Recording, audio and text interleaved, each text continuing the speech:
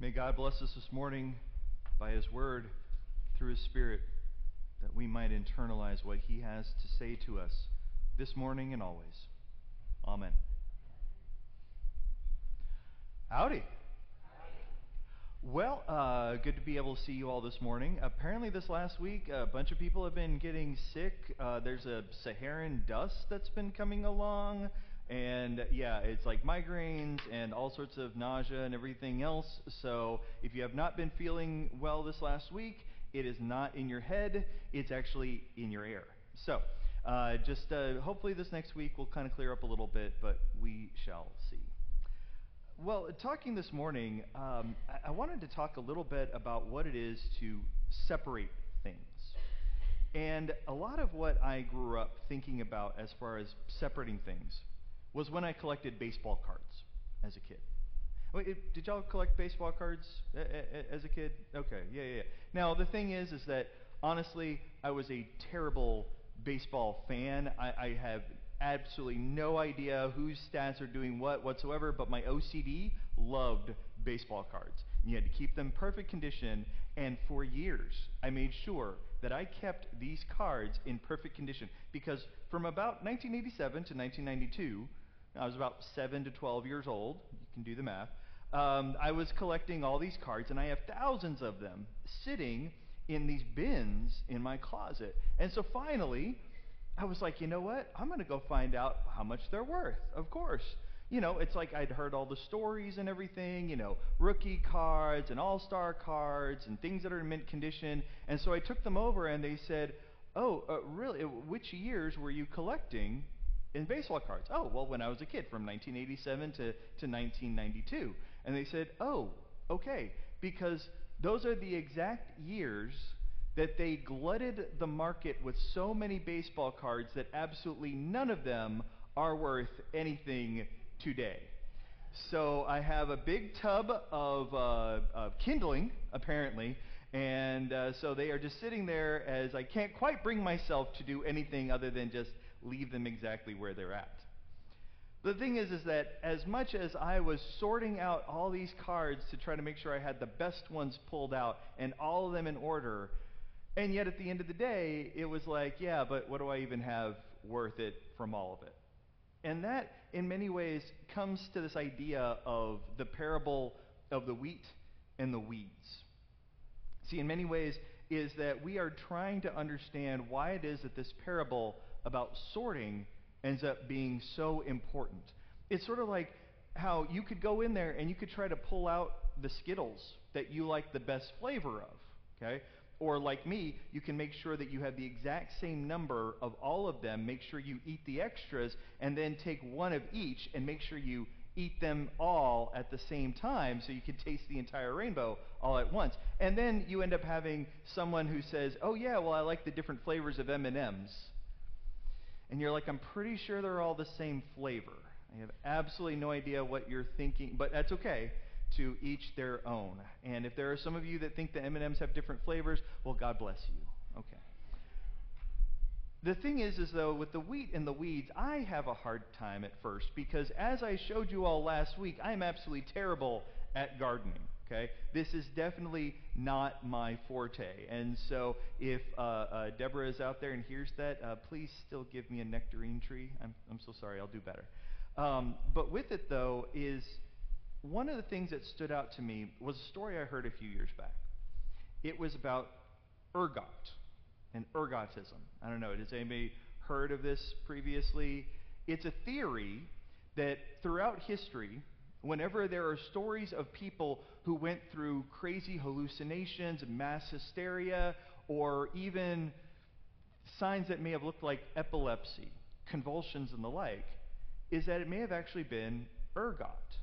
And what it is that whenever wheat grows in an area that's cool and moist, there's a fungus that can actually grow in, eat away at the kernels of the wheat, and creates a fungus that actually has the same shape as the wheat itself. And if you're not careful, when you are gathering wheat to make bread, you might actually be gathering ergot, a fungus that creates symptoms like the drug LSD. And so there is a theory that the Salem witch trials were actually a result of people who had consumed bread made of this fungus, went through these terrible symptoms, and then were seen as potentially having a demon. It's not proven, it's a theory, but at the same time, there have been other examples in history that have actually had examples of this happening. And the thing is that when you hear stuff like this, and you find out that there's a parable about wheat and things that are within it that should not be there, the automatic reaction is, well, get rid of it. Whatever is there that shouldn't be there, get it out. And the thing is that Jesus specifically wants to tell this parable because he can see that his disciples are discouraged. Could you imagine being Jesus' disciples and you've seen not only what Jesus has done, but also what he has said? Good things. All of these are good things, and yet so many places that they went, they were met with antagonism and people attacking and wanting to do anything they could to get in the way. How discouraging would it be to see the potential fields of harvest, and yet to know that there were so many out there trying to get in the way? And that can be so discouraging, and not just for them, but it can also be discouraging for us as well. I'm sure that in your own lives there have been many times where you're trying to do what you know to be good and right, and yet you keep hitting a wall, and you don't know why. I know that as pastors we go through it. I know Pastor Tyler's gone through it. I know that myself I've gone through it. And I know that at times it's like you're just trying to do what you're meant to be doing, and you don't know why, but there just seem to be so many discouraging things that want to try to pull it down. The thing with this is that trying to provide this encouragement, it's hard today. The thing is that it is very difficult to do in today's world, but also in today's church, what we took for granted in decades past. There can be times where all we had to do was just say, hey, we are doing this event, or we are working on this project, and immediately you would find plenty of people to be a part of it.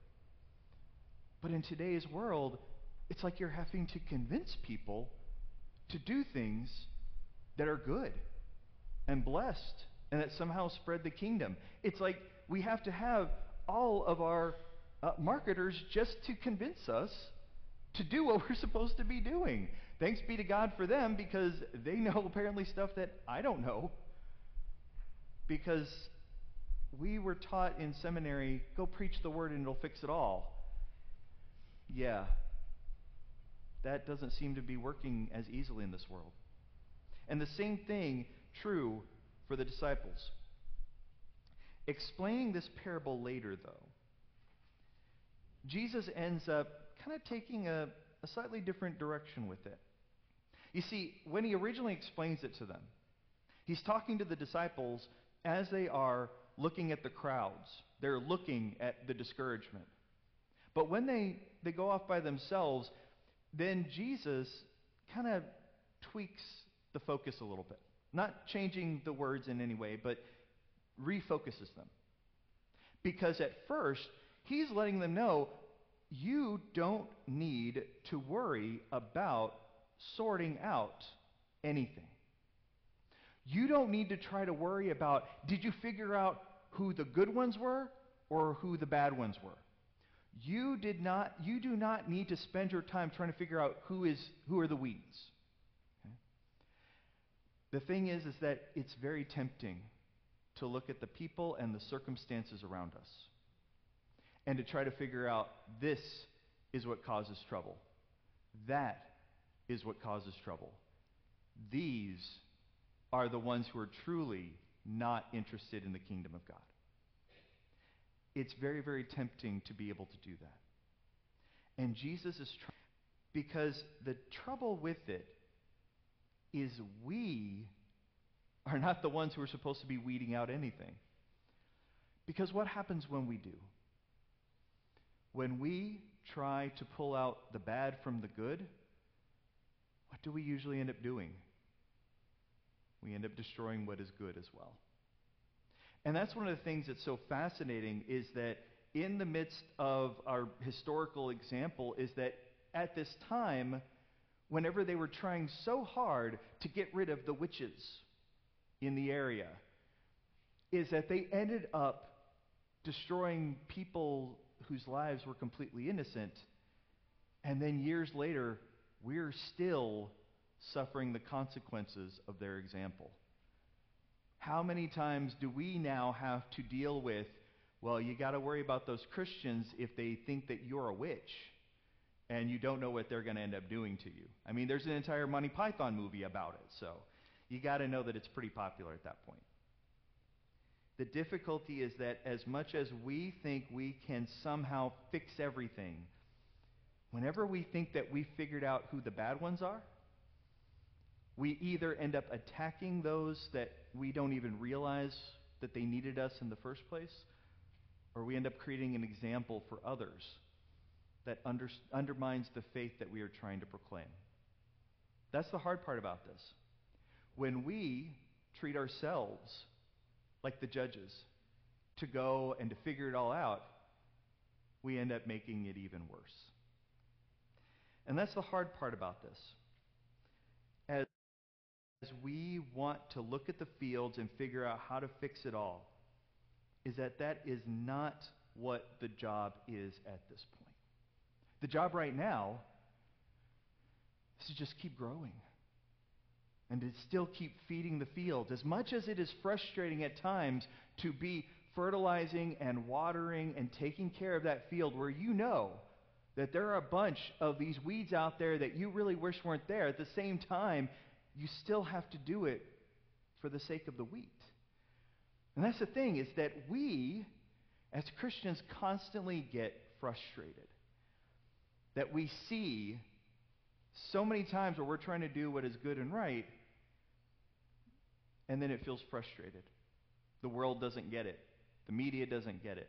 The news doesn't get it. Our friends don't get it. The people that we know don't get it. And it feels like we did all of it for nothing. And yet God still calls us to this. And that's the thing about this, is that oftentimes we are then wondering, well, what about last week when it says about the plants that get choked out by the worries of this world? But notice that this parable doesn't include that. Because Jesus is trying to get across to us that dealing with the problems of this world are not actually going to destroy the wheat. None of the wheat gets lost. That's the whole point, is for none of the wheat to be lost.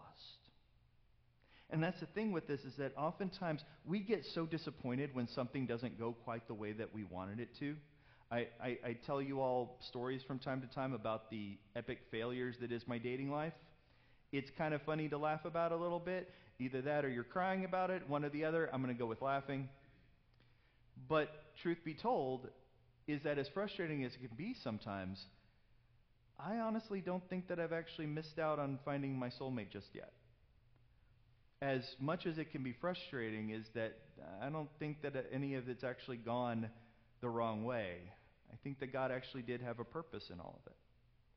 And that's the thing with it, is that the same thing with the wheat, is that as much as we get so frustrated at all the weeds, it doesn't change the fact that that harvest is still there. And that's a big piece of it, is that as much as we get frustrated that our efforts don't work out well, God knows what's happening later on. Because I can tell you, is that if my best efforts had been intended to go the direction I wanted them to, I would have moved to Oklahoma 4 years ago. And let me just tell you, there is no good reason to move to Oklahoma whatsoever.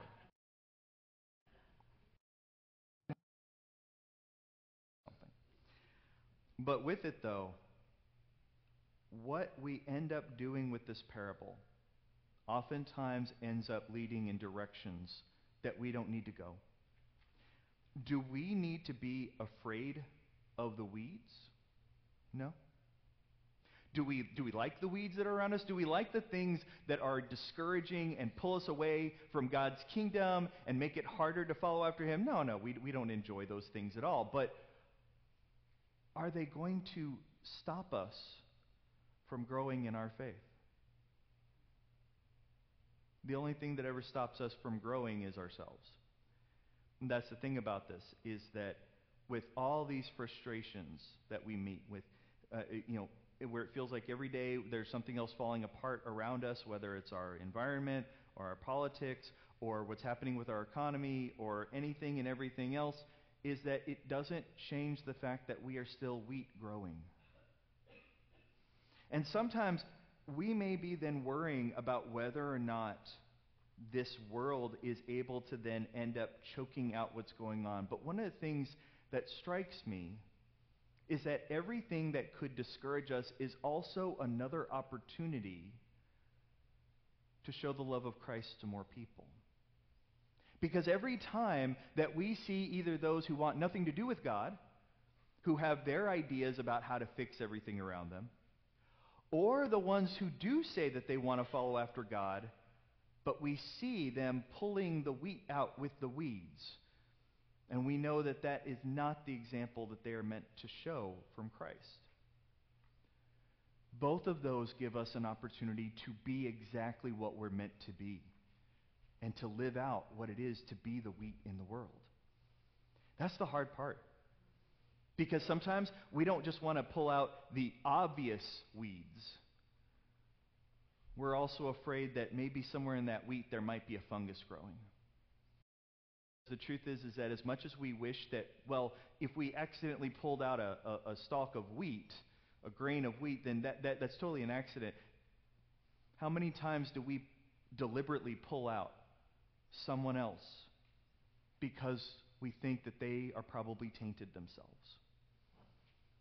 See, the hard part is that being afraid of pulling out the wheat with the weeds is that sometimes it's because the very people themselves are like, I don't like this wheat. It doesn't look good to me.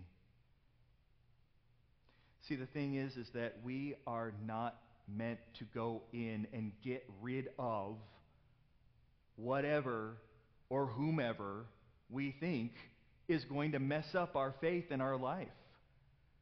That's not our job. Our job is to help with the growth. Our job is not the reaping. Our job is to promote the harvest. Your job is not to try to figure out who are the broken ones, who are the ones who are going to make everything the worst possible.